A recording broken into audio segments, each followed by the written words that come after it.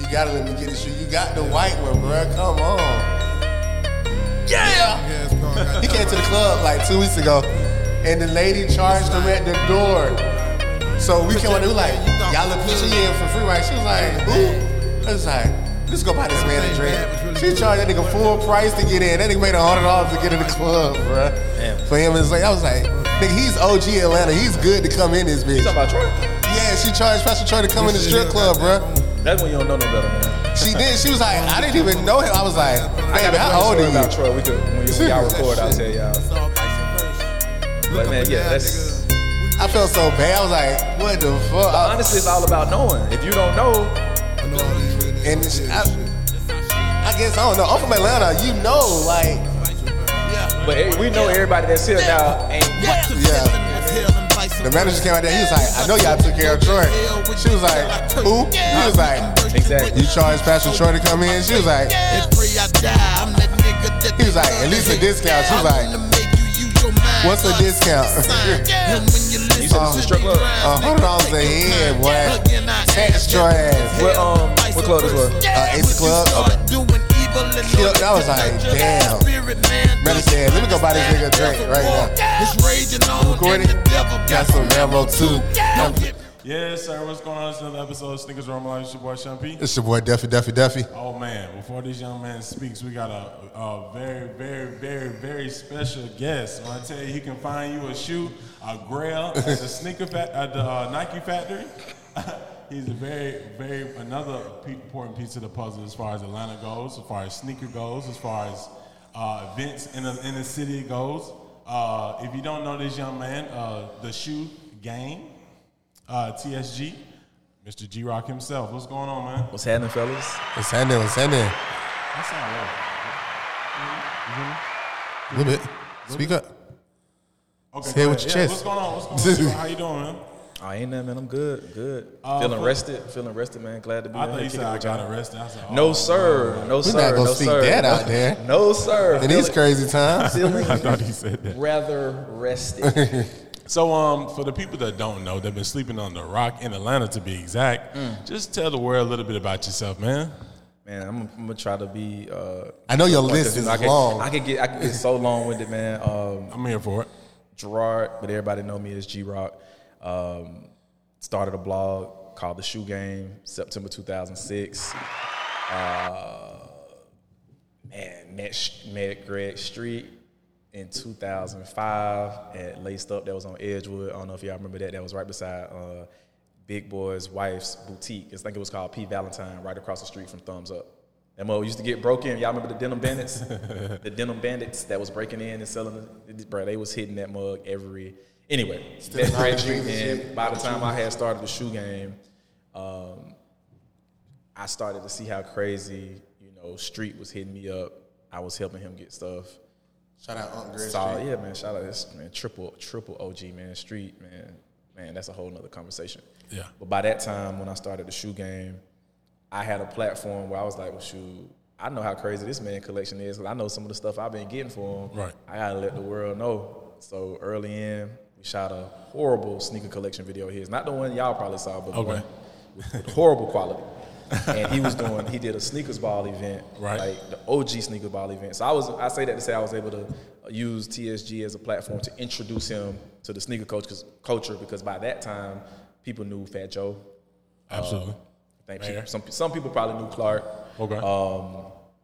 And then it was just like triple OG people that you really, really needed to know. Like, it wasn't celebrities and rappers for the most part. It was pretty much Fat Joe because of that MTV Cribs episode. But anyways, I feel like I'm getting off my point, man. I started TSG, theshoegame.com, September 2006. And yeah, man, I'm going to let y'all ask specific questions. That's it. Because I could tell y'all a long-ass story. And then we here for it, bro. We be 30 minutes in on the intro. Okay, cool. But that's how people know me majority through sneakers. You know what I'm saying? When it comes to sneakers, they know me through the shoe game.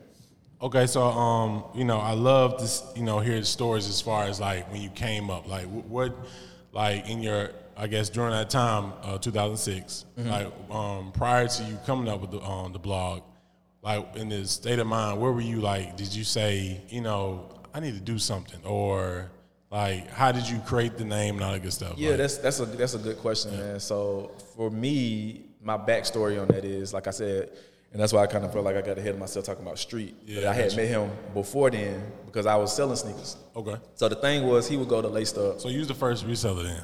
I definitely was a reseller. I won't shy away from that. Yeah. But the funny thing about it was, Street would go to Laced Up, and man, shout out to those guys. But they knew the business. Right. They didn't know the culture. So every time he was coming in there asking for a shoe, they would call me. So eventually, Street like, bro, who is this? Who is this G-Rock dude that they keep calling? So I remember Greg snatched the phone from them and like, hey man, what's up, man? It's Greg Street. Yeah. And by that time, I was a little starstruck because like I grew up listening to Greg Street on the radio. I'm like, oh shit, I'm talking to Greg Street. Like, he like, bro, what's your number? Yeah. Gave him my number. Yeah. Long story short, he would be hitting me up. He was like, hey, I need these. I need the Ray Guns. I need this. I need Tiffany's. I need this. And I would go down to Colonial Square, you know what I'm saying? Yeah. 103 is, drop the shoes off, and then sometimes I'd be in there sitting in the studio, and then that was like 2005, and then I started TSG in 2006. But I say that background story is because I was selling on eBay. So I had y'all know eBay was a thing. Y'all remember Prestigious? Yeah. So we were dealing with the same people reselling all that good stuff. Yeah. Nike sample sales, like this one, the Nike office was way up like 400. You know what I'm saying? Like it was crazy. And so I was selling on eBay. Okay. To answer your question, I was selling on eBay.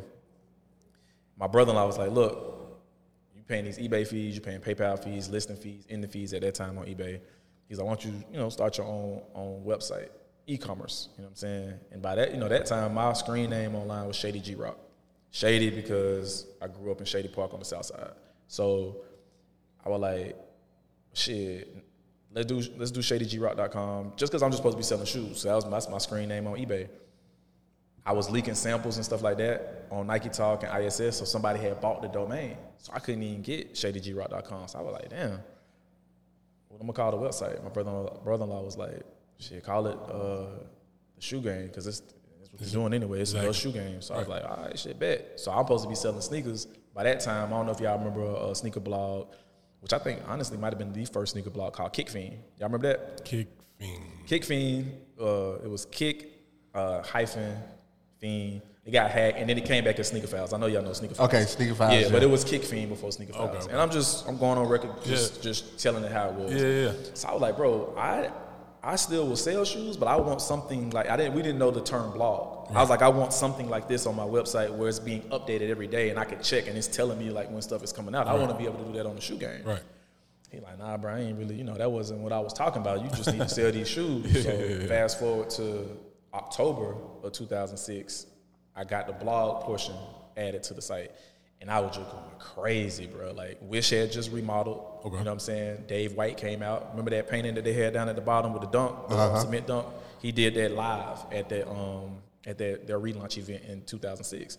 So I was there just with my camera everywhere, just documenting, taking pictures, doing video, and I would go throw that mug on the blog because we ain't have no voice. You know what I'm saying? Like, the South as a whole didn't have a voice, but Atlanta definitely didn't have a voice in media and blogging because all that stuff was relatively new.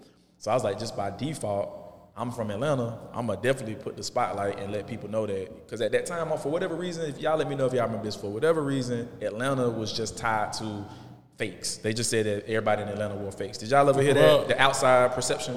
We were kind of fakes. But not everybody, but yeah. That made it seem like there was no sneaker culture in Atlanta, though, right? That everybody that was into sneakers down here wore fakes. And that just wasn't the truth. Because like you said, people definitely was wearing fakes. You know what I'm saying? We'll talk about some stuff offline of a situation that I'm sure y'all remember.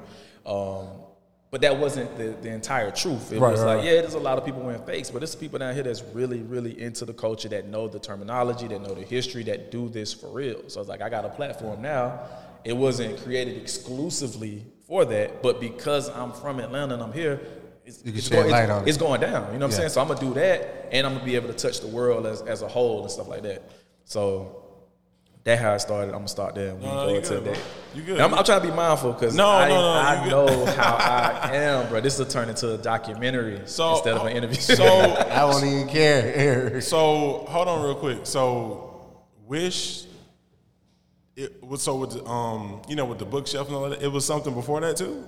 Yeah, so before that, right, it was still this building, And I still knew about it because we didn't know the terminology of like quick strike. This is back in like 2003, 2004. Okay. You know what I'm saying?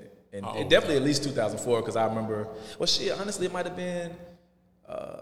I be timelining my life based off of like events and music and shit. But Beyonce "Dangerously in Love" album just came out. That's her first solo album. Okay. And my girlfriend at the time. My high school girlfriend at the time, we both was out of high school. We would come here because we felt like Little 5 Points was a spot that you could come and get shit that you wouldn't see nowhere else. So we knew Wish, like, bro, it's a spot, and Little 5 Points be having Nikes that you don't see nowhere else. And at that time, if you know, you either could go to Walt or you go to Wish, and you can get some stuff that wasn't at Foot Locker, wasn't at Finish Line, da-da-da-da. And this was before we didn't have a whole lot of boutiques.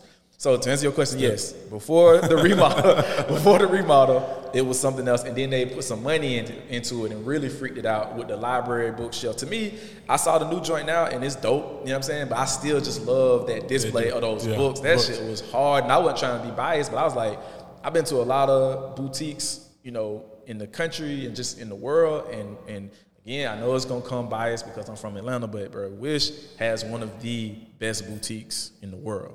I'm just keeping it a buck if we talking about design, decor, and that shit was hard. But the original question, yes. Wish was something before what it was, before what it is right now. So I remember that remodel because I think when they remodeled right here, they had the store. Remember they had the little store over here? It was like they little clearance. Was it on Euclid? Yeah. It was because I remember I picked up like some bullshit, like some JV classes or some bullshit, JDs or something. And I had picked up some dunks. They was like $39. Me and Latson came down there, and Latson was introducing me to SBs. I was like, okay, cool. So yeah, I was like, I bet. So I know I ended up getting like my milk crates from over there and everything. So that's a good one too. Oh yeah, you don't never see nobody wearing milk crates.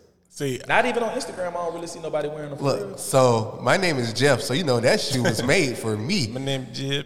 Hey, because the kid that was missing on the shoe, his name was Jeff. Yeah. I was like, nigga, this. Oh, that's hard. This was for me, bro. Like I was excited about this shit. And go ahead, finish. No, go ahead. No, I was gonna say, and he introduced me to Wish. He was like, bro, they got a dope boutique, and I like it. So I said, bet, let's run it or whatever. And then he take me over to Stratosphere or whatever. Yeah.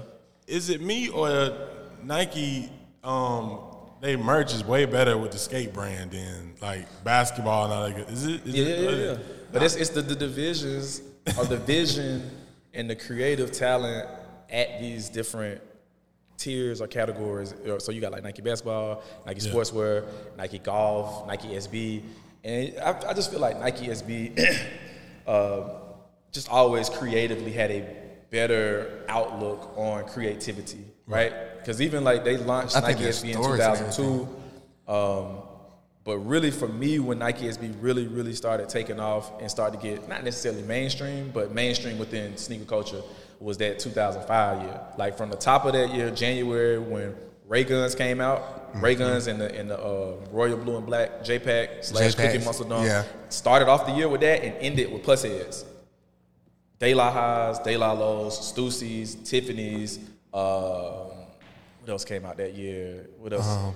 It was the same thing like the Dino Juniors came out. It was a shitload of stuff that came out in 2005, and you could tell creatively a lot of this stuff wasn't official collabs like they're doing now with Ben and Jerry and Travis and different stuff that they're doing. It was like even the Tiffany Dunk is technically the Diamond Dunk, but it was inspired by Tiffany and Co. But you could just see that was 2005. Them boys was like smoking and just was like wasn't overthinking shit. Right. So I think just you know what I'm saying. I think that's probably why you see that or whatever. And the cool thing about Stratosphere, I don't know if y'all know this, but the owner Thomas, his son Grant, he skated for Nike SB. He was the youngest skater at the time. Okay. And so we talking, and I say at the time, I'm talking about like 2004, 2005. So if y'all remember early years, I don't know when y'all got introduced to Stratosphere, but Nike SB was saying Grant everything. So Grant would skate him once or twice, and then Thomas would have him in there on display. He had like Pigeons, and just a bunch of other like De La Highs before they came out. and they would be like a size 6, 6.5, because he was a kid. He had a small ass foot, and at the time, that was the smallest size that you could buy SB Dunks, size 6. They didn't have no 5s and 4s. That came years later. And Thomas would have them shits on display, and if you made the right offer, they would sell you the pigeon dunk or whatever the case may be. But that's because his son, Grant Taylor, skating for Nike SB. Grant grown man now. It's funny, it made me feel old because Grant married and got 2 kids. Well, shout out to Grant. Yeah, shout out Grant, man. Shout out Thomas and Stratosphere and the rest of the skate shops. Like, did y'all fuck with Ruin? I went to Ruin a couple times, yeah. Used to do Ruin too. Yes. Clockwork. But yeah, Macon and Clockwork and Macon. Mm-hmm. Yep. So just bring us memory lane again. What particular shooter said, "I love the game. I love the shoot game"? That's a good question, because for me, I think my earliest memory of a shoe where I felt like I absolutely had to have that was the Diamond Turf one. This is the originals, 1993. Okay. I was in 5th grade. Shout out Bob Mathis in Decatur, Bourne Road was heading. But honestly, and then the crazy thing, I saw him on a girl, and they just looked so good, man. Shout out Cynthia Cleveland, man. God damn, them was, bro, them shit, hell yeah. Shout out Cynthia Cleveland, bro. She had them was on, and I just remember the diamonds. I just remember them was just looking so good. Yeah. Where it was a shoe. I was in 5th grade. I was like, I absolutely have to have this shoe. Right. And at that time, Deion was here. He was in Atlanta. You know what I'm saying? Playing with the Braves, playing with the Falcons. That alone was legendary. And I like Deion as an athlete. You know what I'm saying? He was just a very flashy person. Like, you wanted to watch Deion play just like kids probably want to watch Steph Curry play and shoot the threes and be extra. But to answer your question, I would say that's the first shoe that I had to have. I can't say that necessarily made me fall in love with the game because it was so early. Right. But I credit the Diamond Turf a lot because that was the first shoe I had to have. And then as an adult, that was one of the first OG vintage shoes that I was able to rebuy as an adult on eBay before Nike started retroing. I remember going to the Battle of the Bands, 03. Me and my girl at the time that I was telling you about that we went to Wish, I had got me a pair and I bought her a grade school pair. We was killing shit. Because imagine, bro, before Nike started retroing, you see an adult, you know what I'm saying, with not a baby size. Like, you see an adult, like, bro, niggas like, bro, where you get them from, bro? When you come back out? And I'm like, yeah, you know, da-da-da. And we would buy pairs and, like, put the tax on it and resell it. And then Nike ended up bringing them back, I think, 04, 05. But that shoe is the shoe that I felt like I absolutely had to have. And then another shoe that people will associate me with is the Air Trainer SC, a.k.a. we just call them Bows, right? Yeah. And shout out to my partners, Port and Ridge, Shady Park, Ivan and Tonio. They really put me onto that shoe. So I'm going to give props. I ain't never going to be flexing. They put me onto that shoe like 98, you know what I'm saying? And they introduced me to that shoe. And that really was just like a shoe within our clique that we all, at any given moment, new colorways that was coming out, 98, 99, 2000, 2001, we would just buy them up. And I feel like, let me ask you this then, because I don't want to get ahead of myself. Please. What shoe, because that's to answer your question. Yeah. Diamond Turf is the shoe that introduced me to it. And I wouldn't quite say I fell in love with the shoe game, but that's the shoe that really had me paying attention to sneakers. Yeah. And then just my love for trainers in general, right? But my question to y'all is, when you look at New York, when you look at California, when you look at DMV, Chicago, when you look at Atlanta, what shoe, in y'all's opinion, there's no right or wrong answer, by the way, what shoe would y'all say is, it could be one or it could be two or three, but what's one or a few where y'all feel like is an Atlanta shoe? I think. Or do we have one? It's going to be. We do have one, the but. Fila. Yeah. Okay. It's gonna be the. But see, I feel like that's some OG. Yeah. Atlanta I was gonna say shit that you particular gotta area. know. Because I feel like if you ask, my bad, I feel like you ask newer people be trying to stun on Fila, like, you know what I'm saying, and you know, depending on how you pronounce it, Fila. If you're from Atlanta, we probably say Fila, but I agree with you. You know what I'm saying? Back when you could only find them at Walt. At Walt, exactly. But what else? I just want to, because I agree with that. 100%. I was really gonna say it depends on what area, so I definitely gonna say the Fila. As far as when we came up, as far as high school, which is really a variety. Really, like, I know I used to wear the Soldiers too. Yes, that was a moment in time for sure. Yeah, but Soldiers mean Reeboks. Soldiers it wasn't Atlanta. Really. It wasn't that was Atlanta. a New Orleans thing. We picked that up. We did embrace that. I think everything. I said the only reason why I said Fila because my uncles and all the street niggas, they wore felines. So velour suits, the whole so growing up, I remember having on like a Guess t-shirt, Guess shorts. That is a great question. So. What is our shoe? I've been wanting to ask y'all that because I be listening to y'all. So what is our shoe? Our shoe is the Fila, bro. Like the Forever I Love Atlanta is for real. But we just gotta look at it. If we walk down the street, ain't nobody gonna be like. Exactly, and that's where I struggle with it because I'm like. And it shouldn't be a hype thing, so we don't want to think it's hype. I just naturally and culturally, and what I mean by that is if I go to DMV, right, DC, Maryland, Virginia, Northern Virginia, that little pocket, you're going to see 990s everywhere. Right. You're going to see phone posits everywhere. It ain't like you said. It ain't a hype thing. Right. It's just culturally what they do.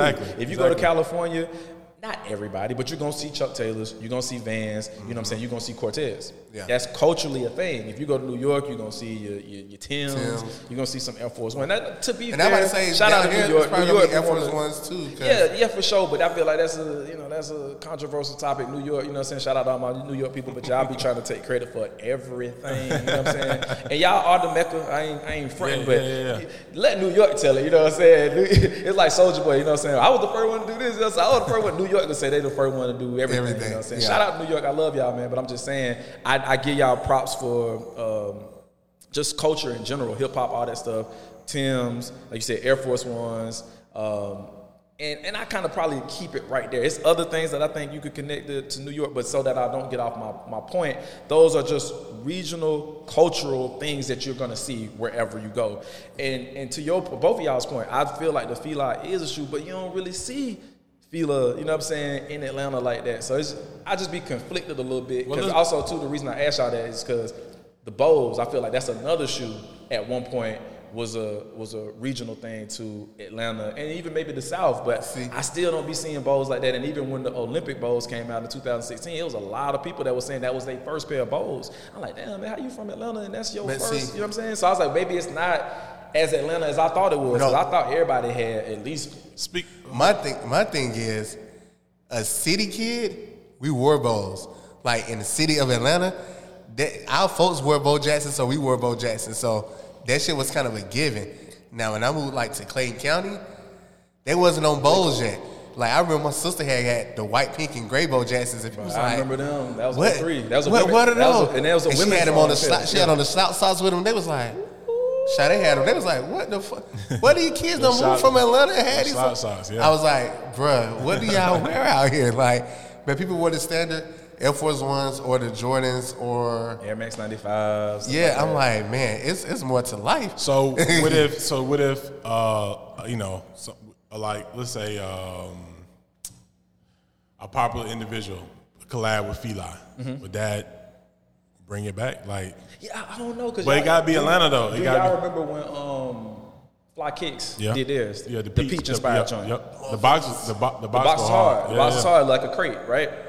And obviously the peach is just, you know, it's Georgia. It's a Georgia thing, but it's also very much exactly. It's very much an Atlanta thing, right? So I thought that was hard, but it didn't really get that exposure. Like I blogged it, I posted it on IG, but because like. Not culturally, but just when you talk about like popular opinion at that particular time, even still now, some people still look at Fila as not being cool. Even with Reebok, I think Reebok has been doing a lot of cool things lately. But because for years, Reebok as a whole was never cool to the entire sneaker community. Right. Like if you're from the South, you fuck with Reeboks and you don't have no problem saying that. But even now, I might post something on IG and somebody be like, but they Reeboks though. Imagine me wearing Reeboks. I'm like, what the fuck? Like, and again, that just show you like regionally, like you can't be from the South saying that because Reebok might have been one of two of your only back to school shoes that you had back when you was growing up. So we would never look down at no nigga for wearing. Even the Club C, you can go to Sports Profile and they had the baby blue bottom and they had the goddamn yellow and we was wearing the low top Diodora. Like that's some shit that for me anyways. Niggas don't know about Diodora. Where you just rock with some shit that was fresh. Like it always, Nike was always the coolest, still is the coolest, right? Yeah. But again, for me in Atlanta, what I saw is that people just, they were drawn to shit that was fresh. It didn't necessarily matter what popular opinion. Like we just got some shit off that we felt like we can get off. We didn't need, and that's one thing I always loved about Atlanta, and I feel like I'm not saying that they're exclusively responsible for this, but I credit Outkast for a lot of that carefree nigga do you. Yeah. As opposed to feeling like you need to be validated by the next man. Like you say, I'm just using an example, but you might be hardcore Puma, and he might roast you for that, but you be like, bro, that's what the fuck I do. I love Puma. Yeah. And every time you see him, you getting the fit off, and hell, your confidence and your consistency, like, damn, them actually hard, bro. It just make you look at it, but I just felt naturally like, real Atlanta niggas just kind of always gravitated to that. Not saying that we didn't. We just like it's fresh, yeah. If you went and you saw something fresh and you needed a fit that you was trying to be like, damn, I don't see no Nikes on the wall that go with this fit, but damn, I could pull these Reeboks off, I could pull these Pumas off, I could pull these Diodoras off. And I remember my cousin, they always been like on some fashion, on some shoe shit. I remember when I got my first pair of Saucony's, I was like, bruh, niggas is gonna clown me for these. He was like, Saucony, Saucony. It's the same thing with Fila, Saucony, Saucony. Yeah. I feel like I've been calling Saucony for the longest. We all been calling Saucony. I got my Saucony's and my Diodoras. I got 2 pair of Diodoras. They was like $60 a pop. Yeah. I was like, damn, these shit's cheap. I can get 2 pair of these motherfuckers. So, but damn, we was wearing socks and shit. But like I said, you might feel yourself, and then you might double up on them hoes. You might have you definitely doubling up on those socks. Yeah, and you gotta make sure you twist them right now. That's what you got to know. What side of town y'all grew up on? I'm originally from Atlanta, Boulevard. Like City? Boulevard, okay, Boulevard. Ben Hill for me. Do y'all remember younger, like 95? Even if y'all, just remember. Do y'all? I was Boulevard 95. Well, and maybe this was a Decatur thing, but y'all remember dudes and women. You can get them from the beauty supply store wearing the ball footies. Yeah. They used to wear the different color ball. Sade. Even K-Swiss. Like, nigga would wear the all-white K-Swiss. You know what I'm saying? By that, this was when Polo, Nautica, Tommy Hilfiger, the T-shirts, the trunks, the khakis with the button down, like that preppy type look. And they might have the ball footies on. I was just making sure people remember that, because I think if somebody did it now, they obviously immediately somebody gonna call them gay and stuff like that. Bro, that was a thing. Normal, masculine, so... You know what I'm saying? Gender neutral. My folks, they never bought me the K-Swiss. My sister, low top, all white K-Swiss. It was like almost a given, almost like a white Air Force One. Like, Sade was gonna get that for school. Like, that was my actually. You're gonna get that K-Swiss and whatever else. I'm glad we having this conversation, because I think that obviously time evolves, and I think if you listen to this, depending on the age, it sounds like very dinosaur and old-fashioned and old school. But it was once a thing culturally. So that's why when I see people trying to clown people today in the internet, I'm like, bro, a lot of this stuff y'all clowning, like, we was wearing this stuff and it was cool. Fresh. Like, what are y'all talking about? Like, I seen a lot of dudes wear the high top was still with the like he had a black high top K-Swiss with the slouch socks. Niggas be like, the kids. Damn, you pulled them off. The kids are clowning mids now, the Air Force Ones with the strap. Yeah, they clown those. Bro, I prefer mid. Yeah. I love Caleb, but he was on his Instagram and he's like, who bought these and some shit like that. I'm like, bro, they go hard. What you mean?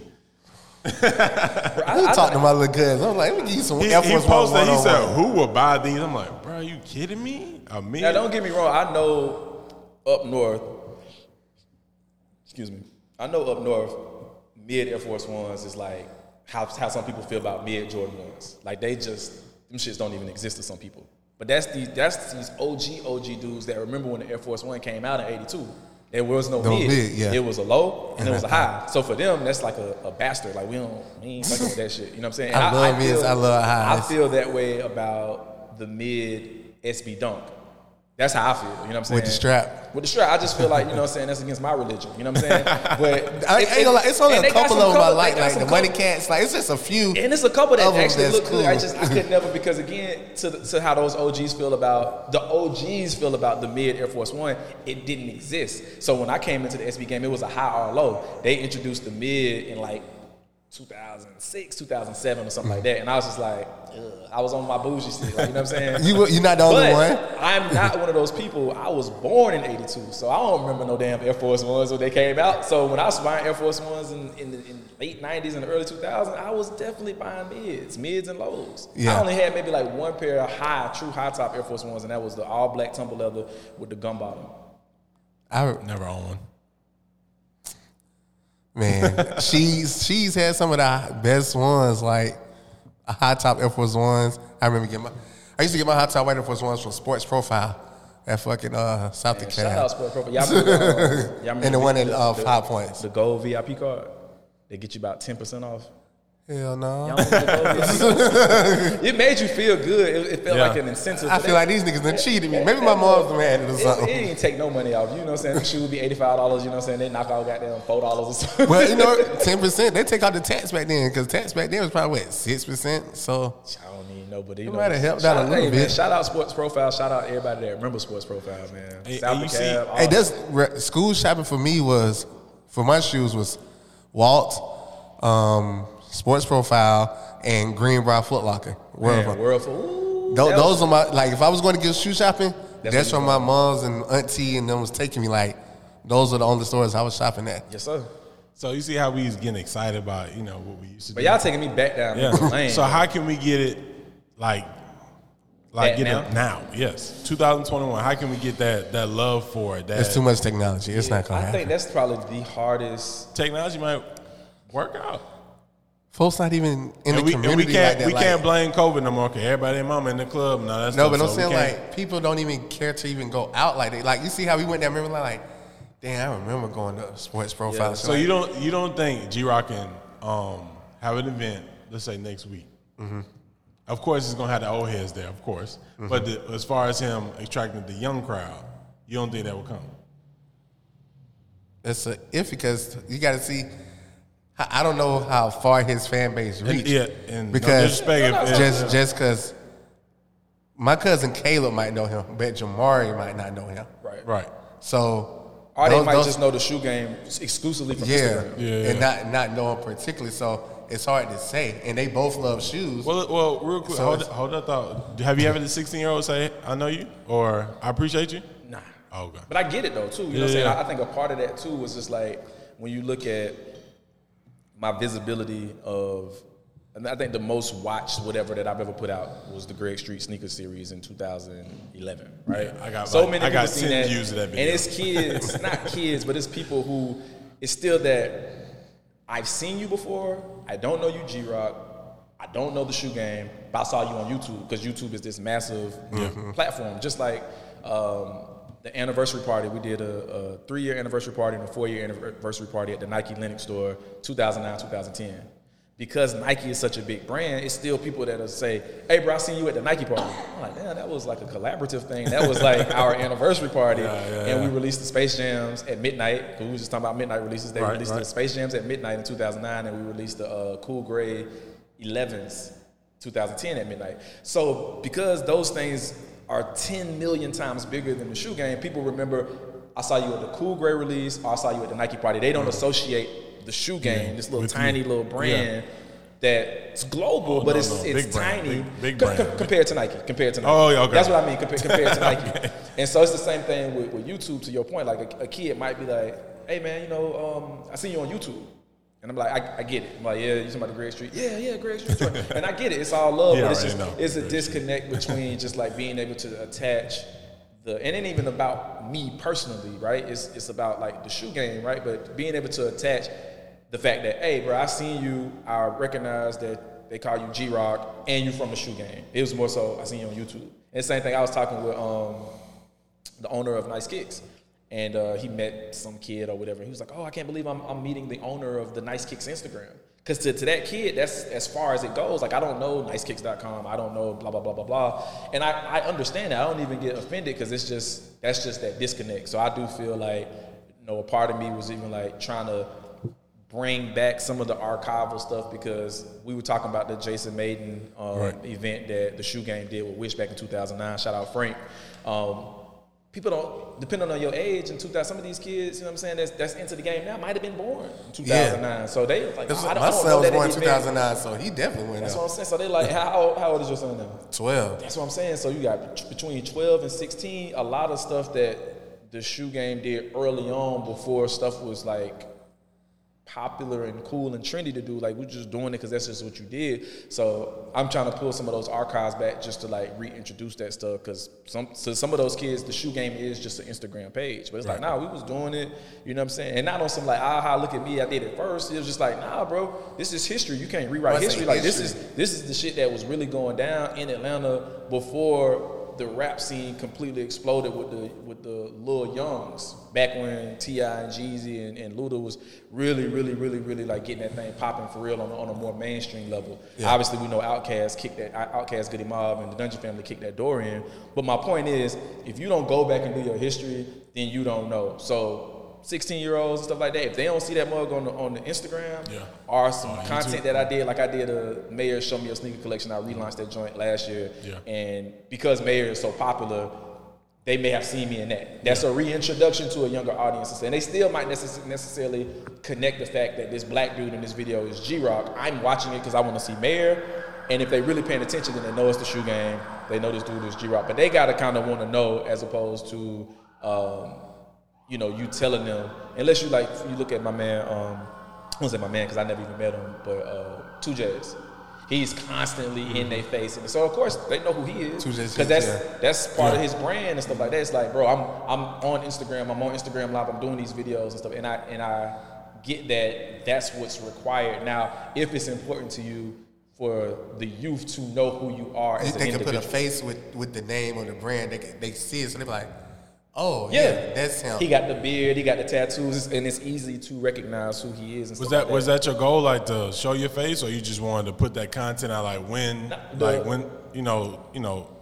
something's coming out, or look at this shoe, or ask the world a question? The funny thing, man, the whole success behind the Shoe Game is almost like, I don't want to say a mistake, but it literally just happened. Because I told y'all the backstory. Yeah. And when I was publishing articles on the site, it would say written by G-Rock. So immediately, if you was checking the site, you knew whoever wrote this is G-Rock. Right. Then I'm in the comments talking to y'all. You know what I'm saying? We having a long ass debate about whatever, phone posits, who started New York or DC, that type of shit. You know what I mean? And so then when I would start showing up to events, like, oh, this is the dude from the Shoe Game, G-Rock, because they didn't seen that mug published for so many years or whatever. So it kind of just, it happened like that. And then when I did the Greg Street video, really put my visibility out there. And that wasn't created so that people would know who G-Rock is. I was just like, yo, I'm in Atlanta. I have a relationship with Greg Street. He has a stupid ass collection. I want to show the world this man collection. Let them know Atlanta is for real about this. Yeah, that we do it. You know what I'm saying? We might not do it as high as whatever, but it ain't never been no competition. But don't front like we ain't got, you know what I'm saying, heat. And so that was the thing. And because I was in the video, that increased visibility and popularity. But I didn't do that because if that was the case, then I would have became just not full time, but I would have made sure I did more YouTube content consistently if I was concerned with being seen. What people call their personal brands. And that's important too. That's not even to discredit it, because hell, if you can leverage your personal brand, the G-Rock personal brand, and the Shoe Game as well, shit, double up the checks. You know what I'm saying? But to answer your question, that was never my intent to, let me put my face in front of there. It was like, shit, now I'm in love with the fact that I could publish an article and it could be read around the globe. And I'm from Atlanta, so I could shine light on, at the time, it was Laced Up, Rare Footage, Classic Kicks, that was right over here. Y'all remember that? They were selling the A-Town, the shoe that looked like Air Force One, the A-Town. Yeah. That shit was over there. I think it was damn near right next door to the old Stratosphere. You know what I'm saying? But Wish wasn't even the Wish that it is today, popularity-wise, and working with brands. Right. Prestigious, but that shit was way too far up north. It took them too long. They lost a lot of their momentum. They opened up in 2008 down off of North Avenue, and Greg Street was the owner and Bow Wow was the owner. And that shit just... Greg Street, all them was, but they just took too long to reopen. But my point is, that was in Soul Monkey. Y'all remember the Soul Monkey movement? Yep. Shit was stupid. That was Atlanta sneaker culture from a shop standpoint. But I was like, I got a platform. I can now let the world know. I could put that spotlight and let the world know that this type of stuff is existing. You know what I'm saying? So, but it was never about me per se being in front, you know what I'm saying, and hey, look at me, it's G-Rock in theshoegame.com. Like, nah, it's theshoegame.com, and that's Buddy from the Shoe Game. That's how it always was. Well, I want to say, I want to thank you, because I always checked in back in the day. I appreciate it. Did you check the shoegame.com and all that good stuff? Oh, he said it's supposed to come out this day. So, with your status as far as with the blog, did you ever have a camp anymore? Like, did you have that connect? Was you plugged in? I camped, truly camped. Let's say, what's the last camping? Like, The last shoe that I truly camped for was the TNT Hyperdunk. Y'all remember that? It was 2008. The Nike Linux store. So y'all remember Nike Town at Phipps? Yep. At one point, Dornbreaker 8's release, Dornbreaker 8's, Dornbreaker 1's release. Nike Town at Phipps was still open, and the Nike store at Linux had just opened. They both got shipment. So later on that year, you got Charles, Ernie, Kenny, TNT, right? I guess maybe Shaq wasn't on there yet because Shaq not on the shoe. Yeah, Shaq wasn't on there yet. The Hyperdunk, this was when the Hyperdunk craze was going, and Kobe had jumped over to Aston Martin and all that stuff. They released 48 pairs, TNT Hyperdunk with all them on the tongue on the shoe. I'll pull up a picture and show y'all. It was only 48 pairs. It was hush-hush, too, because it's like it should have been a bigger deal in the middle of that Hyperdunk hype. But a lot of blogs, like we all reported on that shit hella late because I guess it was kind of like a last-minute thing. Anyway, I camped for that shoe, man. I got out there probably midnight, 1 o'clock in the morning, and then the store opened at like 7 o'clock in the morning. Still got the shoe? Yeah, I still got one of them. I ended up getting 4. Oh, you know what man. I'm saying? Because I definitely always saw opportunity to make a little money, and you spend, I think, $140, $120, and I had sold like some pairs for like $6. But I was hoping they was gonna do them McFly prices. That's what I was hoping, but they didn't get enough hype on the blog. So that was the last shoe I camped for. And even before I started TSG, I never did a whole lot of camping. I camped for Hawaii SB Dunks at Ambush up in Kennesaw. I had stood in line, but I just maybe got up there like 2 hours before the store opened. Right. And the SB game at that time, the Hawaii's came out in like the top of 2006, I believe, maybe like between January and March. It still was very much like if you know, you know. But to answer the question, like once I started TSG, I wasn't camping, but I still was pulling up to like Walters when Walt got the titanium 23s and the finale 23s, the Jordan 23s, the Yeezys, the Galaxy foams. Like I was pulling up and documenting that because I wanted to, again, I kind of looked at myself I never really looked at myself as a journalist, but in my mind I was trying to do like some CNN type live reporting, to show the world, like, again, look at this Atlanta sneaker culture. Like, I am reporting to let y'all know, like, I'm talking to the people on the line and they telling me how long they've been out here, and I'm not out here, but I want to show the world that type stuff or whatever. For me, when it came to camping out, I could never bring the true camper, I could never bring myself around. Like, some of them cats were saying, like, you know, hey man, I got out here Monday, and the shoe comes like, I was like, hell to the no. No. I gotta work. Yeah, I can't do that. I could do one day. I could do 24 hours, but anything else, no. So I don't even think I got a 24-hour in me. Yeah, it was. You might got a good 8. And it was hours. Never no judgment because, like I said, I might pull up and document, but I was just like, man, I don't know that I had ever seen a shoe that I wanted that bad to wear. That I would invest that much time, and even the flip, you gotta add and calculate your time. Okay. So if you making, you know what I'm saying, your flip ain't nothing but $200-300, how much do you value your time if you say you've been out here since Monday? You know what I'm saying? I think that one of the first craziest campouts I remember was the first DMP pack in January 2006. San Francisco, like Nike Talk was posting pictures of Nike Town, San Francisco, like the dudes had maybe got out there like, I don't know, man, like a whole week or a weekend. It was ridiculous. But I'm like, ain't no way, because this is what I thought too. My idea of camp out is like, you're here and you don't leave. But they had a little system down at Walt where everybody knew each other, so you come put your chair down there and you sit a couple hours, but then you go to work, you go take a shower. I like, to me, that ain't really no camp out, because it's cool if that's what everybody is cool with, but I feel like that could complicate things, because if somebody from out of town come, or somebody from the city who don't necessarily know everybody, he'd be like, well, y'all say got this Duffy spot, but it's like, what Duffy at? Oh, he in class right now. It could be some friction, because you be like, bro, he's not here. Now I legitimately take his spot, and then that's where the confrontation can come from. And to me, that's where the camp out thing was a little murky, because it's like, is that truly camping out if you get to leave and go take a shit and go goddamn and get something to eat? You know what I'm saying? Yeah. You get the what you doing? That's why they started doing the bodies. Let me go handle that right quick. Bro, what are you talking about? Is that really They had sign-in sheets and everything. See, the sign-in sheets is actually cool because you can't change that list. So if the people would be like, all right, we gonna do this list, only got 48 pairs. Once this list is full, it don't even matter. If the store was doing that, but you know, people, the line started doing that. And you know what? The line. I remember we did the Dornbecker Sixes at Lennox. Bro, I was up there, and it was two different lines. Yes. Luckily, I was on the right side of the line, and then even though we had this list, when they opened up that door, everybody still flooded. Bro, that was a crazy ass moment in Atlanta sneaker culture history, bro. That was a crazy moment. I got up to the line again to document. You know what I'm saying? I want to document, took some pictures, and I walk up there.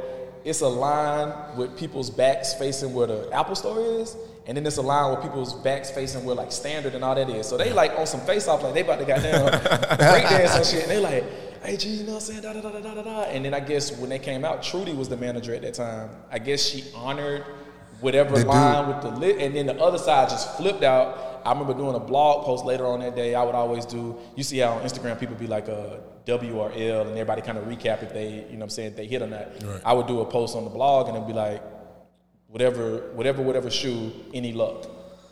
But cats went to that damn blog post and they was arguing. I see you, nigga, know what I'm saying? Nigga, I bet your bitch ass, know what I'm saying? Da, da, da, da. I should have smacked y'all like, shit. Like, they were 38 hot behind that shoe, bro. They was hot. Who did the list? I think it was...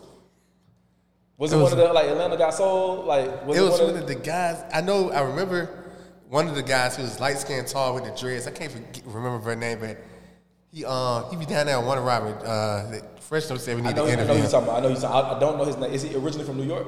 Yeah. I know. So I can't think his name. Stupid collection. Stupid. We got to interview him. Fresh told us to interview him. I can't remember his too. name. I met him. Pardon me, man, if you're listening. I can't remember because my boy Chevy boy is super cool with him, and he be at the Fresh Boutique down there. So when I talked to him, I'm gonna bring it back up. But he said, if your name is on my list, you good. Me and Rob, who we interviewed in Miami, he was like, bruh, put on. I said, say less. I'm gonna put my name on this list just in case anyway. Even though I know I'm in the front, I didn't care. I knew I was gonna get my shoe regardless. Man, they opened up that gate. It was an old lady in front of me. They had them trampled the old lady. I was like, man, come on, y'all. I said, come on, mama. You just gonna walk right up into the front with me. I'm not worried about none of that shit. She walked up to the front with me. I was like, make sure she get her shoe. Her grandson didn't wear my size. So I was like, she got her shoe. I got my shoe. Rob got his shoe. Literally, like she fell and everything? Like, oh, yes. They said they knocked over. They was trampling her. I literally had to pick this lady up and like, just see, to me, that shit, like, no matter what city you from, when you want something, when you want a material item, like, not no essential item, right? And just a material item that bad where you lose any type of, like, morale and respect for an elderly person to get some goddamn shoes. Like, I be hating that shit, man. And I felt bad. At first, I felt bad for her son, but she said he didn't know. I'm like, why are you out here with us, mama? Yeah. We've been out here all night. Like, what? And mama had her little coat on. She was like, he said he want these shoes. I was like, and you thinking they ain't like that? Like, it's a pair of shoes. I'm gonna pull up to the location and stand in line. I'm gonna pay my money, and that's just gonna be what it is. Hold on, real quick. We're gonna pause. All right. But yeah, that shit sucks. Like you said, man, when people lose conscience over the material things and just, I don't be with that per se, and I don't be. Yeah, so that was a crazy ass time though. It was a crazy time, but you know what? I kind of miss those days. You really seen the passion behind the shoe. It wasn't even about the money back then. People really wanted that shoe to have that shoe. Niggas was like, nah, I want this shoe. And I want to wear the shoe. Your fit right now, you would kill them DB6s right now with that fit. Dang, I should have worn a different Speaking shoe, of fit, so am I getting my trophy rooms? Atlanta hat on. If your wife come up with just side note, like, have y'all even like brought it up? You got I brought it up. My what? You say you got trophy rooms? Fuck no. So I don't know if you had the episode. I wish. I don't know if you had the episode, but we didn't think that was the shoe of the year because the people that could enjoy it. That was pretty much, I heard that. That was pretty much like a friends and family type deal. Mm-hmm. But you know, I really wanted the shoe. Mm-hmm. So my birthday's coming up next month. And okay. So him and my fiance, I was like, hey, y'all got a little surprise or something? I told her. Hopefully I have text. I told her. I verbally said, hey, Sean want this shoe. And you know how she is about those prices. All right, cool. So Hey, I don't want you to just be even- depressed. real quick, even with all the BS that went on with the shoe, you still interested in them? now, when you say BS, are you talking about shoestrings? No, it just seemed like a lot of dangling of the and you know what I'm saying, like that type of thing. So I think that well, not to me, but from what my observation is that was very off-putting, and the people who originally wanted the shoe was like, man, fuck all that. You know what I'm saying? Like you kind of made it such you made it into a thing where you knew people couldn't get it, and you kind of wanted to dangle it in my face. And Oh, trust me, I felt some type of way. We been saying absolutely. we was like, Marcus, we hope you hear this shit. Like we done sent some shots. Like If I heard that shit wasn't cool, bro. If I ever get to meet him, and I will one day, I would definitely ask, like, why, bro? Like, just do your sneakers, family and friends, and then we like, all right, whatever. Just like with the Purple Fours with Travis Scott, friends and family. We was all right, cool, whatever. We know we ain't gonna touch them. Right. It is what it is. If you want them, you're gonna pay $20. But don't portray it like like I'm gonna give everybody a chance, Yeah. and then 30 people get and I the guess, shoe. and that's my point. Like we ain't gotta dive deep into that. I was just curious because I didn't know. Do you have them? I didn't. Like, have you seen them in person? Have I seen? I don't think so. Okay, cool. I feel better then. Yeah, I don't think. Honestly, I don't think. If he would've said, and, "Yeah, I and- got 'em," I was like, and to keep it a buck, if I got them, man, them things is they're gonna go to the person who wanted them. So nobody said, "Hey, you want a pair of these trophy rooms?" Okay, I feel better now. Nope, I ain't that. I used to have better access at a point, and I still do get opportunities now. But I just also keep it 100 too, man. I don't really be forcing no relationships and stuff like that. Bro, like me, I know you can get industry. I'm like, you know what? And once upon a time, it ain't nobody I can have texted my phone to get it, but now I only have like a couple people that I can get it for retail. Now, I'm not gonna say resale. I got 1 million resellers. Exactly. Yeah. But for retail, it's only a couple people that I can reach out and just tap in. They can be like, I got you, bro, because we've been locked in for so long or whatever. But times has changed. It's new faces. Like, I remember when we won the women's satin, I went to South Lake, and Jay Ralston was up there, Manolo was up there. So I was over here, it's like, damn, we ain't seen this face out here in a long time. And the little kids looking like, Who are you? who is this nigga? How do all y'all niggas over here? They're like, so how many shoes you got? I was like, a lot, bro. But I'm retired. They was like, and then of course Ross like, this nigga the man. Y'all better let him get his shoe because he might beat y'all up. For real, for real. I was like, don't be telling these kids that. These kids is crazy these days. Kids is crazy. But nah, it's really like that. Like, the kids, they don't know. Like, if they haven't seen you out there with them, they don't know. But they've seen Manolo and them, so when they respect, it's like when they say it's lost. So they see, they be like, oh, no, bruh solid. They like, oh, no, bruh solid, because Manolo said bruh solid.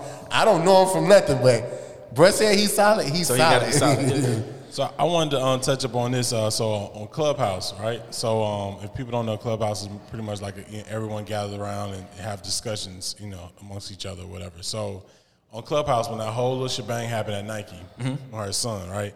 And I heard a piece that you said, and one of the guys, I don't know his name, I guess he disagreed with what you were saying.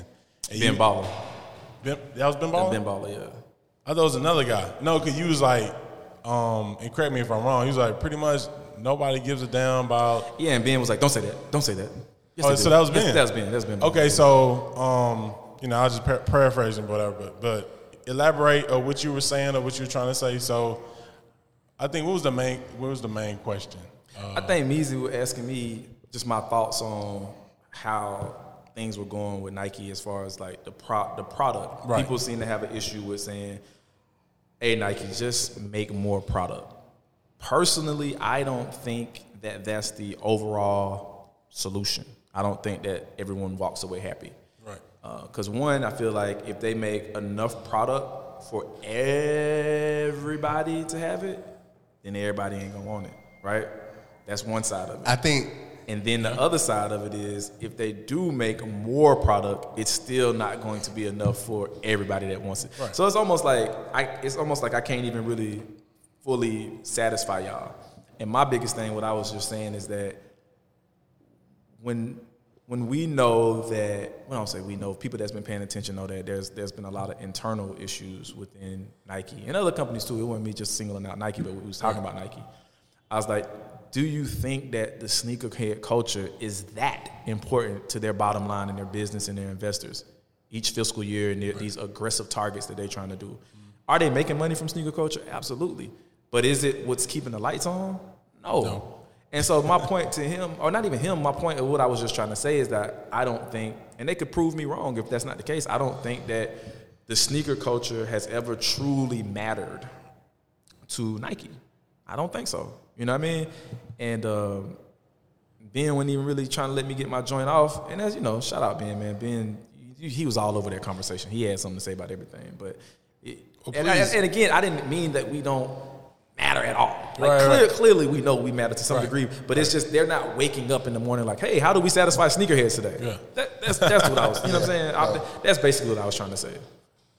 I think, in a sense, if Nike then was to flood the market with a lot of shoes, what it would do is keep more money for themselves and kick out the resellers. The resellers won't be able to resell a shoe if everybody can go to the store. 100% kill the resale market. I think it's only a matter of time before Foot Locker say, you know what? Are we going to let them make that extra money, or are we going to just make our money and dead them for making their money? Because these days, the resellers are becoming their competition because they're buying it and they're doubling their profit. So they're like, damn, do we raise the prices on the shoes? Because they're clearly capping an extra $200 on the shoe. People are still buying them. So do we try to raise our prices up to make some of that cap that they're stealing from us or whatever? Or do we just make more shoes and they don't make no money at all? I think making more shoes makes more sense than that because I feel like, take the Dunk, for example, for whatever reason, if Nike just took the retail price up to $200, as long as there's a demand for that product, the reseller's still going to buy them at $200, and somebody that feel like they absolutely need is going to pay $300. It's going to pay $350. I'm not paying $200. So I think the way you kill that, like you said, is to make more pairs. I said a regular Dunk. I'll pay $200 for an SB Dunk. Okay. That's me. Man, a regular GR that used to be $65, $75. But I'm not paying more than $120 for you. I heard it went down though. The Dunk and all that stuff. The value went down like on StockX, GOAT, and all that good stuff. Well, yeah, I think that somebody was telling me because I had posted something. They were saying like the high. How I say the highs? I guess they said that the highs don't have as much of a demand as the lows. Let me ask y'all this though. Take any recent Jordan 1 that came out, right? Okay. If everybody could get a pair of that shoe, take Mochas, that's something that's on top of my head, the Mocha ones. If everybody can get a pair of Mocha ones, like meaning like right now how we all probably can go to whatever store and buy a pair of Stan Smiths. If everybody can get a pair of Mocha ones, but everybody still want Mocha ones? No. I think it would just be the people that really want ones. Yeah, absolutely. But the hype around ones would die because now it's too easy to get, right? But if you remember, back in 2005, 2006 days, ones was going on sale. 100%. Like, I was working at probably Foot Action at the time, and I'll never forget the Do the Right Thing ones that came out with the white metallic red, the white metallic green. Those shoes are high as fuck and so hard to get now. And I'm like, dude, Jeremy got those shoes for like $60. No discount. And he didn't even have to use my discount. He was like, $60. Bruh, levin me. I need those, like. But today, when those metallics coming out, like, folks are taxing like $350 off top. Like, it's a one. It's $350, bro. I'm like, are you tired of the ones, retro ones? Like, are you like, do you need another colorway? No, I don't. Because me and him, we always had this argument. We argue every week about this shit. The Shadow 2.0s, right? I was like, trash. Why? Because we didn't need that. It's not a need, but you call it a trash. It's still a dope colorway. It's a gray and black. Trash. I'm just saying, like, we didn't need it. The idea of that is trash. We didn't need it. From a business standpoint, of course we get it, right? They're going to keep putting ones out as long as people buying ones. Yeah, but from your standpoint, from like culturally, creatively, it's just a little bit more of the same. But I think that's just kind of speaking to what we talking about is it's like I feel like as long as Jordan 1s are considered cool and hype, that's why the demand is so high. because that's what everybody keeps screaming, just make more pairs. If they make more pairs for everybody, y'all not gonna want them no more. Yeah, just look, Yeezy 350 is still selling out and doing their thing because now they kind of, in my opinion, crossed over outside of sneaker culture. Right. But the sneakerheads don't really care as much about 350s because you see so many of them and it's easier to get them, so they don't seem as cool. Right. And if people would just be real with themselves, majority, because you do have some just diehard collectors that just want the shoe. Right. And but you don't have as many of them. Kanye fans, they're like, I fuck with Yeezy. And they're buying it just because it's a Kanye shoe. Like, right. I know in LA, like, it's some people out there, they don't own a Jordan, but they fucking love Kanye. They're at all his concerts, they're buying all his merch, so they want his shoes. Yeah, they tapped in like a Travis Scott fan. Yes. But we talking about the people who just got into the game, and no disrespect to those people, man, but the people who saw on Instagram that it's cool to have Dunks, that it's cool to have Jordan 1s, or that it's cool to be a sneakerhead, and they just following the trend, whatever. So right now is Dunks, and then you'll look up, and now it's these foam-based shoes, and the foam runner, and this and that, and then you'll look up, and maybe, I don't know, the Jordan 15 is now cool, something that everybody hated, and it's just like, if enough people start to say that it's cool, then that becomes a thing. So to me, that's why when I see people say just make more pairs, I always kind of be like, from a logical standpoint, I get what you're trying to say, but from a demand perspective, people are only wanting this stuff because it's so hard to get. Facts. I thought they tried it and then like nobody wanted it. Like stuff you would sit on the shelves. Was that? I don't know if if that's because they like made they more was pairs. giving us more, and then it would just sit. Oh, so and then something like, drastically happened. I guess the whole those colorways fucking suck. Like 2 years ago, we had those. 2 years ago when I was at City Gear, which means we didn't need it, right? Which means we didn't need that colorway on that particular shoe, right? Going back to your point about the it's shadows. just exactly. No, because the 2.0 sold out. Because what G-Rock said, that everybody wants it because of the hype. Even if they don't want it, they want it because it's a new one. Like I don't think the Mocha, like if that Travis Scott never came out, everybody want to be on that. And if it wasn't Jordan 1 hype, the Mocha would, like you said, the Mocha would have been one of them ones on sale. Yeah, you get it. And I said everybody wanted this Mocha because they probably couldn't get the Travis, and it kind of looked like the Travis. Yeah, it's a cousin, it's a family member. So. And that's a fact. Like, we didn't I just wish that 2.0. people would be as real as what y'all saying. Like, it's okay. Like, you don't look like a hype beast. Like, we all are consumers to some degree. You like what you like. At one point, we have all been influenced by popular opinion or hype to some degree. That don't mean you a hype beast. Yeah. But just keep it real. Like, people be really out here just kicking it like you buying Jordan 1s because you just love Jordan 1s. When it's just like, bro, when you got your first pair of Jordan 1s then if you love them that much? Exactly. I ain't gonna lie. It's only probably like 3 people that I knew that bought 1s. Jeremy, Manolo, and like Latson and Chasman. They bought the 1s, like, but I know they bought the 1s because they like Dunks too. So and it's such a similarity. It's a similar shoe, so it never failed them. But me, I didn't necessarily have to buy one. I'm flat-footed already. Them motherfuckers ain't the most comfortable shoe for me. Oh, it's definitely not a hooping shoe. I'm gonna buy a 3 before I buy a 1. That's just me personally. 3s are my favorite shoes, so I don't give a fuck if I don't really even care for the colorway. I'd rather buy a colorway that I don't really care for over 3 than a colorway over 1 that I was like, that's a cool one. My per se. Speaking of 3, I buy shoes that I want. Did you get the Mama year? Everybody and their mama's wanted that shoe. And they actually restocked recently. Really? Yeah. When I say that shoe is nice. Did y'all get them? Yeah, we want to hit on... access. Thank you. That's what's up, man. That's what's up. I heard y'all. Yeah. I'm glad y'all got them, man. Man, I was so I heard. I forget what episode that was y'all was talking about. He's like, hey, we need them. something.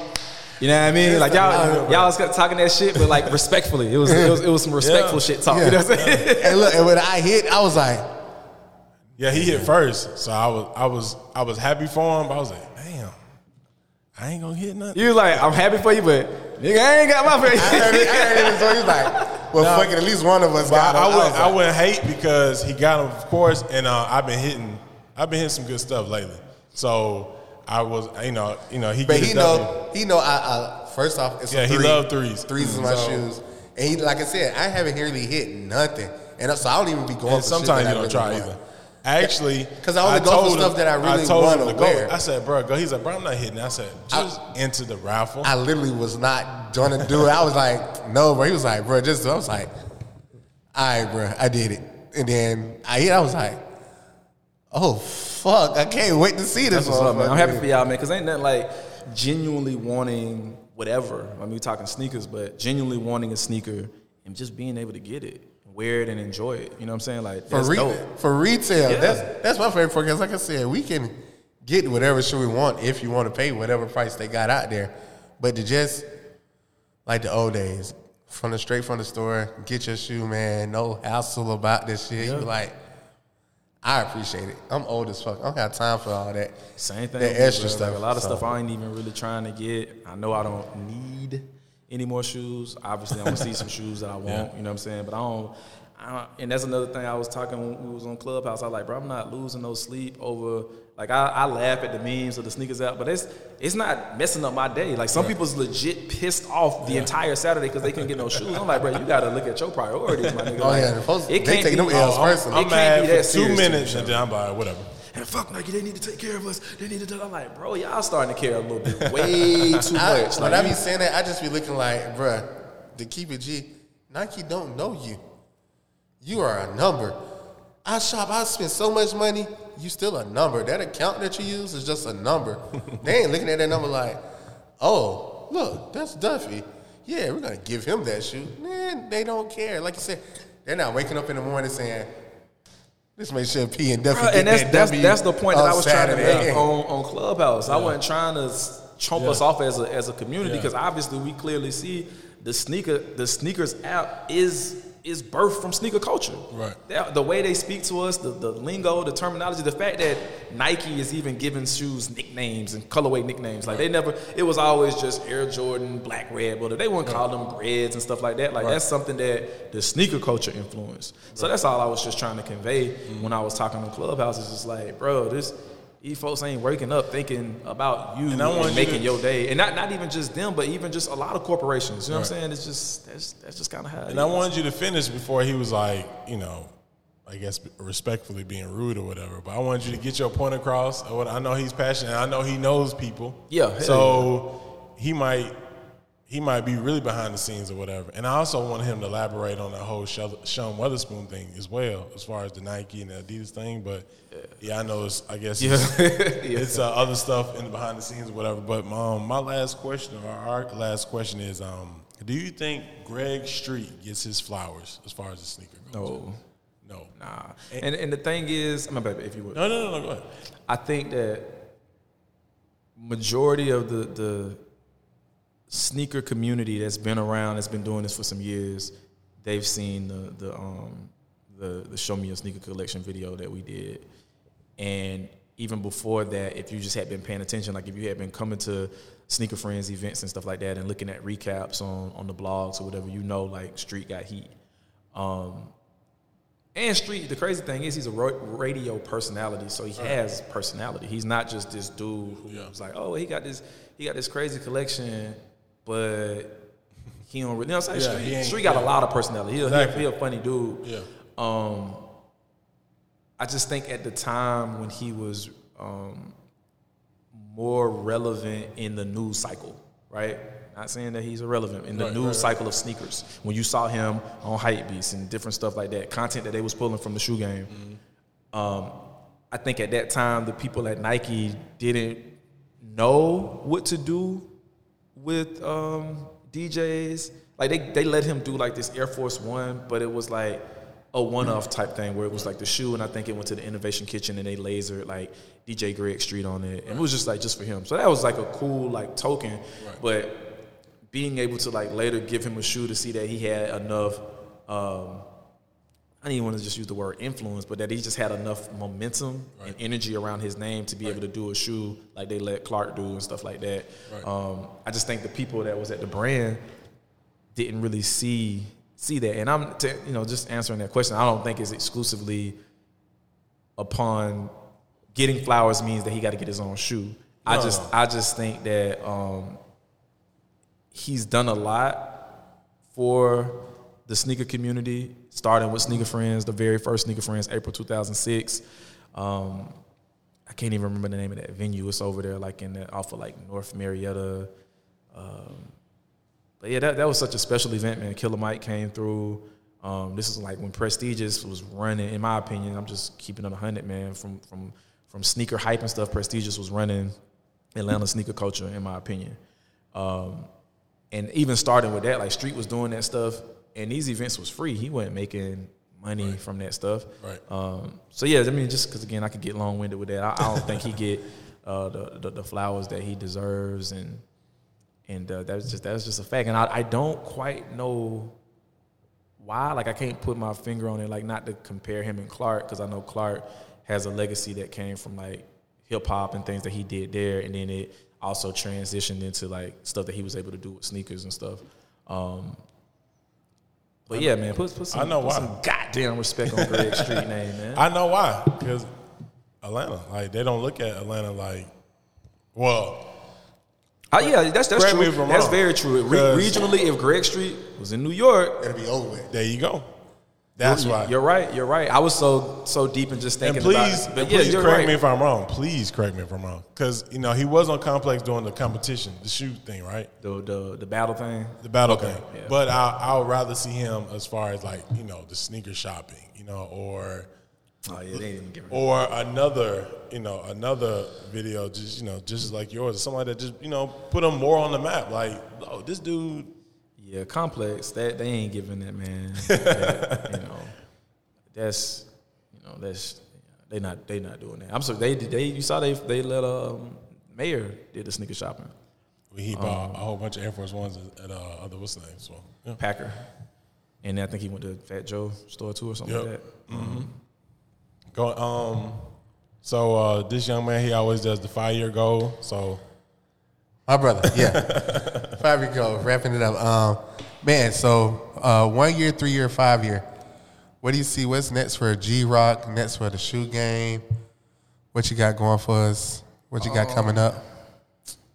TSG, man, I just feel like I'm at a rebrand, reintroduction stage like we talked about earlier, man, because I understand the disconnect between the people that was around for the early blog days, the people who actually went to blogs for information. These kids don't know nothing about going to blogs for information because they can get their information from, Instagram pages, Twitter, Facebook groups, and stuff like that. So I'm just kind of just like reintroducing that whole business model of monetizing TSG, doing all that. So I'm working diligently on that. I got some for the city outside of sneakers that I've been working on.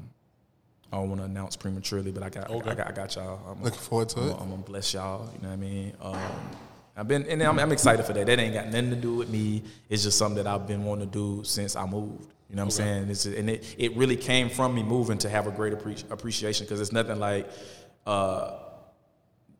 being away from home puts different things in perspective. Right. Like when you in Atlanta, like I see you got your Braves hat on, that's obviously just something that we do here, but it's a default thing, right? But being away from Atlanta, it's like you feel the need to want to rep even harder. At least I'm speaking from my personal opinion. Yeah. I think a lot of other people could relate. Right. So that came from me leaving Atlanta and then later moving to Switzerland and just 1,000% being at Paris Fashion Week and be like, bro, I got to let these folks know that Atlanta is out here. Like somebody from Atlanta is representing in this particular space that's a part of our culture, fashion, sneakers, and all that.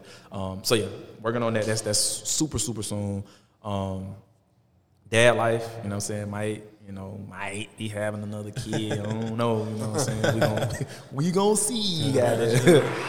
Shout out to the Godfather, man. He keep us busy. But I mean, honestly, that's pretty much, man. TSG, rebranding that, and just rebranding and just working on things like that. Now that COVID is starting to clear up a little bit, get back to recording Show Me Your Sneaker collection. Like I said, working on something for the city, and I got this project that was inspired from my time living in Switzerland. It's called Yolan. And it was just a creative project. I want to put some more energy into that. But a lot of my creative energy got killed last year. A lot of the plans that I had because of COVID. It just, me personally, I just didn't feel comfortable like putting out product in the midst of like the pandemic and then the racial tension. I was just like, this shit just, in my opinion, just wasn't that important. Even at one point, it was hard for me to even want to run the Shoe Game account because I'm like, bro, there's real shit going on in the world.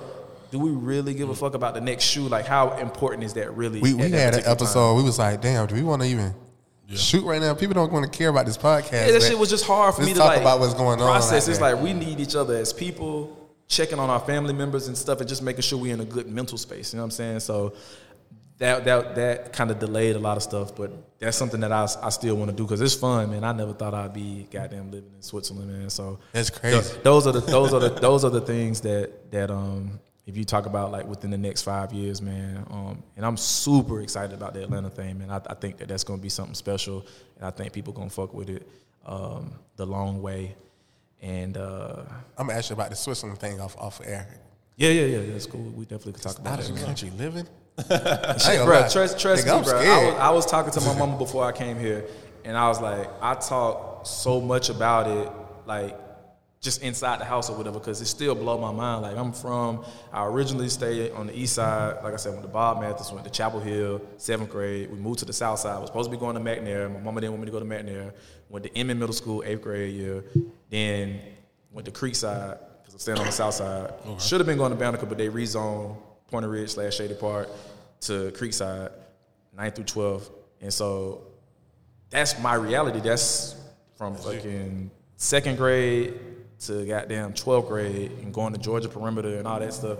I ain't never think I was even going to be visiting Switzerland. You know what I mean? When you talk about somebody about going to Europe, they want to go to Paris. Obviously, they want to go to London. Maybe they want to hit a city in Italy or something like that. But Switzerland is a beautiful, beautiful country and very affluent, and it's a lot of wealth there, but that's typically not something that come out somebody's mouth and saying like, oh, I'm trying to go to Switzerland. Right. So me living there and then looking at the map and geography more now that I'm living in Europe, Virgil had just got the Louis Vuitton position. And I was on Hypebeast, and I was like Paris Fashion Week coming up, and I was like, shit, I looked at the map, I was like, shit, we stay next door. You know what I'm saying? I was like, right across the street. Hey, I had told my girl, I was like, how you feel about me going to Paris Fashion Week? She's so goddamn cool. She was like, shit, yeah, you know, I'm be doing what I'm doing, you know what I'm saying? Go. And so I went, and you know, Atlanta folk gonna finesse, they gonna do what they gotta do. So end up being able to go, and it was at the Off-White show, it was at the Louis show, and this shit was blowing my mind because this is stuff that I saw on Hypebeast and How Somebody and Slam X Hype and Freshness Mag, and I'm like, damn, a young nigga from Atlanta is out here for real, like really repping with the A-Town hat on, you know what I'm saying, vintage Cartiers on, like that shit's just crazy. So I don't be really talking about that more public because I don't never want it to come off on some like better than, because that's never my vibe. It's just I'm really a young nigga from Atlanta, and I lived that shit. I never thought in my mind, a young nigga from the south side, really east side by way, shit, you know, all that shit. Man, that's even being out there with Gunna that next year when him and Lil Baby had Drip Too Hard, that shit was like ringing off. To see him out there, two different generations, like, because I'm older than Sergio. I know him as Sergio, you know what I'm saying? Not Gunna, you know what I'm saying? I'm out there and I see him walking in. I'm like, Sergio! He looking like, the fuck you doing out here, you know what I'm saying? And then we talking and we walking in the show. And that was just a surreal moment because it's like, I'm so proud of him coming out of the hood and all the shit that went on, and him making it out, being alive, not in jail, flourishing out here in these streets, like flourishing. Yeah. And even me, you know, not quite flourishing on that level, but you know what I'm saying? Like, just we made it out that shit, and we here. To me, that was fucking with my mind because it was just very surreal. Not saying that it was never possible, but I never. If somebody would have told us in goddamn 2001 when Sergio probably was goddamn 10 or 11 or some shit, but like, hey man, one day you're gonna be a big ass rap star, and your goddamn big head ass gonna be living in Switzerland. Yeah. We would have both been like, why you crazy? Switzerland. That's what I'm saying. And that would have been the end of that. So it's just like being able to, and it wasn't exclusive to living in Switzerland. It's just what that granted me access to be able to hop over to Paris Fashion Week, being able to ride the train down to Milan, Italy, and people watch and just see true fashion in its sense real time without having to look at what it looked like on Instagram. Like I'm sitting here in front of Duomo Cathedral looking at, you know what I'm saying, the Milan or the Milano culture. It was just blowing my mind. And again, we've been very nostalgic on this episode and going down memory lane. Y'all will hear that passion flowing out. And that really wasn't my intent. I was just saying, like, really kind of got into that about talking about TSG memory lane, talking about Yolan. Yes, it's just some good memories, man, for Atlanta, for a lot of people who new to it, who don't know that Atlanta and the South been putting on and really been doing this for a long time now. The visibility is there so people can see. But hearing these stories, I think, was important, man, because we go way back. We ain't just been doing it like 2-3 years ago. Like we legit been doing it. It may not be, it wasn't as big. It wasn't as many people doing it as it is doing now. But make no mistake, Atlanta definitely had been getting busy in the sneaker stuff, man. So all of that stuff, man, just tying into like my goals and stuff, man. That kind of like me got into that whole Switzerland bag. But that's it, man. That's what I got going on. I appreciate y'all. Before we get up out of here, I want to thank y'all. I want to encourage y'all to stay consistent, man. Yes. Because that's, again, I never thought TSG would be what it was going to be, but it really was just that passion and that consistency that drove me into a space that I never even knew. Knew people was going to know my name, knew that people was going to know the shoegame.com around the globe. Like, that shit crazy. So I'm proud of y'all because we, from my knowledge, never had a dedicated sneaker podcast out of Atlanta. So obviously I'm here to support. You know, you're the second person that said that, and that's motivation itself. Because that's what we wanted to do. So to hear it coming, especially from an OG fella like yourself, and, you know, somebody I've known for hell. Like I said, I think I met you when I was like 17, 18, so I'm 33 now. And you talk about Dustin, man. Like, that shit so crazy because Dustin was a little bit younger. Yeah, he was a year younger than me. And I think me and Dustin graduated. Yeah. I just talked to Dustin too, like a couple days ago. But to see the stuff that he had, you just know, like, that was proof then that Atlanta, we really been doing it, man. So I just want to encourage y'all, and that's why it was important to me. It wasn't about like, you know, let me go do this or whatever, because it's this big ass platform. It's like, nah, it's like, shit, nigga, like, y'all doing something in Atlanta, y'all reached out. Let's do it. Like, let's do that. And then to y'all point, which I was saying on the earlier episode, is y'all get to the point where when people drop through the city, they know, like, let me stop through and holler at sneakers ruin my life, and they might not even be Atlanta folk. They be like from New York, but I know the name, and I want to tap in and just have a conversation or whatever. Like, y'all could be that space, like when people go to New York and they want to touch with Breakfast Club or Hot 97 or whatever. You know what I'm saying? So I'm proud of y'all. We haven't had many media platforms. Shout out to KO and everything he did. He's not did, but doing with ATATF, the shoe game, y'all. And honestly, no disrespect to anybody else, because I don't think I'm leaving anybody out. When you talk about like media or some type of, and I don't think he considers himself media, but just like when you look at these platforms, we haven't had a whole lot of voices for a very long time. It was TSG, and so for y'all to come do, it's like, bro, like, keep it going, because it's stuff, and I'm not here every day in the city anymore, so it could be some stuff going on that y'all could be talking about or addressing or whatever. Y'all feel the need to have a responsibility, and it don't always even have to be exclusively about Atlanta. It's just kind of like with me, I'm from Atlanta, so a lot of the content and a lot of the things you see is going to shed light on Atlanta, but y'all still love sneakers too, and sneakers is a worldwide thing. So don't box yourself in exclusively to that, but I just want to encourage y'all, man, to be consistent with it, man, because I think that is important to the city, and it was important for me to link up with y'all. It wasn't on no, you know, what the numbers is, you know what I'm saying? Like, y'all got this going on. Like, we ain't came across that yet. That's what I'm saying. Don't matter though. You know what I'm saying? Everybody had to start somewhere. Like, I can show you Google Analytics from back in the day when it was just probably me, my goddamn homegirl, my mama, and my brother-in-law, the only goddamn 4-5 people checking the site. You know what I'm saying? Everybody starts somewhere. And that shit gonna snowball if you passionate and people see you really care about what you're doing.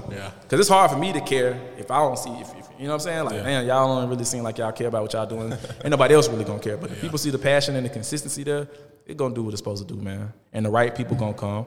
And you ain't gotta do no ass kissing and all that fake. The real is gonna happen like how it's supposed to happen. And you want that anyway. You don't want all the flimsy, fake. That shit is... It ain't in my nature. Yeah, all the relationships I got, everybody I met downtown. I told y'all how I met Greg Street. Very organic, random way of meeting him. And it's just always been that. It didn't even have to be me doing the extra and trying to impress him. It's just like, that's just what it was. And I treated all my relationships like that, man. So that's me personally, you know what I'm saying? But more so what y'all got going on with the podcast, man, just to stay consistent, and the right people are going to come, and the people who giving y'all the run around, let them, you know what I'm saying? We reached out. This is what we got going on. We'd love to have you. And then maybe they need to wait for it to blow all the way up so they want to come. Cool, but just keep doing what y'all doing. Don't let that discourage you. Say less. I appreciate it, man. For sure. And no. You got anything else before? No, man. I'm just glad, bro. I'm just glad to have him. So I appreciate it, man. like I said, big part I'm of speechless. Yeah. of like I said, even I've been wearing shoes forever, but I know as far as going to like events and people like noticing me with wearing shoes and shit. I remember coming to you, that table with them damn Griffies and shit. That's a moment in time too. Man, I was like, bruh, I want Griffies and this, and you got a table full of them, even baby size. It's like, damn it, man. And that's like, yeah, man, that's G-Rock. I was like, oh, shit, what's up, bruh? But yeah, nah, that shit just... That was a good time too, man. It was really good times, that man. moment, me and you was before we got on the podcast, we was talking about Sneaker Pimps, Sneaker Pimps 2007. Yeah. Sneaker Pimps. Like that, man, let's close before we go. Those days, because shout out Memory Lane, man. God bless him, man. Shout out your IG. All your everybody IGs. can reach you and everything. Oh, okay. Hold on, real quick. I just want to say this one little thing, and we're gonna make it real quick. The Nike Factory thing. Mm-hmm. Did you have a calling just to find the grails or something? Like I'm from the old school. I'm from the old school era of you got to get out and you got to go find it. Even when the J's would come out and it'd be like they sold out. You worked in retail, you know it still be that one pair, one size or whatever. Somebody done brought them back or whatever. Montana, Foot Locker in Montana. And so you just move around and just go to the city and you still might find a pair. So I come from the thrill of the hunt, of having to go out and find look for shit. Now it's easier, like, and so I understand the disconnect. Like I post stuff and these kids is like, I can't even say kids because it might be some adults that's new to the game and they like get mad because I don't tell them exactly where to go. But like, but why would I do that? Why would I spend my time going to find stuff? Yeah. Like if y'all see me post something, it's just like, hey bro, you know what I'm saying? If did they have a size 13 or whatever size? Yeah. Cool. But people just want me to just put it out there. It's like, bro, I don't come from that era. Like, you got to go out and find it. You got to go get it. So to answer your question, I think I have a knack for hunting and just wanting to get out and find what I find. And there's plenty of times that I go and I don't find nothing. So I think people should know that every time you see stuff, that's not every single time I go. I'm just posting this stuff when I finally do find something. It's been plenty of times I've gone and it's a dummy mission. But I don't look at it as a dummy mission because that's a part of the game. You know, you might drive down to Locust Grove and you might be like, damn, depending on where you stay, you drive 30, 40 minutes or whatever and you ain't find nothing. But you know that's part of the game. Ain't no guarantee. Mm-hmm. I'm not mad. You know what I'm saying? I just know. But I might go and they're like, damn, somebody just bought back a pair or whatever, or a sample pair or whatever is in here, or just some back stock that was in the warehouse of Black Cement 3s just popped up. That's part of the game. You know what I'm saying? And you get rewarded for that, for being diligent and consistent, like we were just talking about. And so that's just me, and I love it, bro. I'm so passionate. I've been looking forward to it. I was like, what he find now? And then you actually got me on. I be on Tanker Island looking at the boxes and all that stuff. Let me see what I and the hash wall. Yeah, bro. It's not fair no more because you stay down the street. Yeah, you can walk. Oh man, if I stay in walking distance, bro, I literally would go to the outlet every. I remember a quick story. I know I keep saying quick because I know you guys. It's all good. We ain't never wrapping up on this, man. It's the Sneakers Room My Life podcast. Yeah, bitch. Yeah, bitch. I remember who called us. They were selling the Olive Nines. Olive Nines at the Tanker Outlet. At Tanker, yeah. This was a minute ago. Yeah, right? Yeah, a long time ago. Yeah.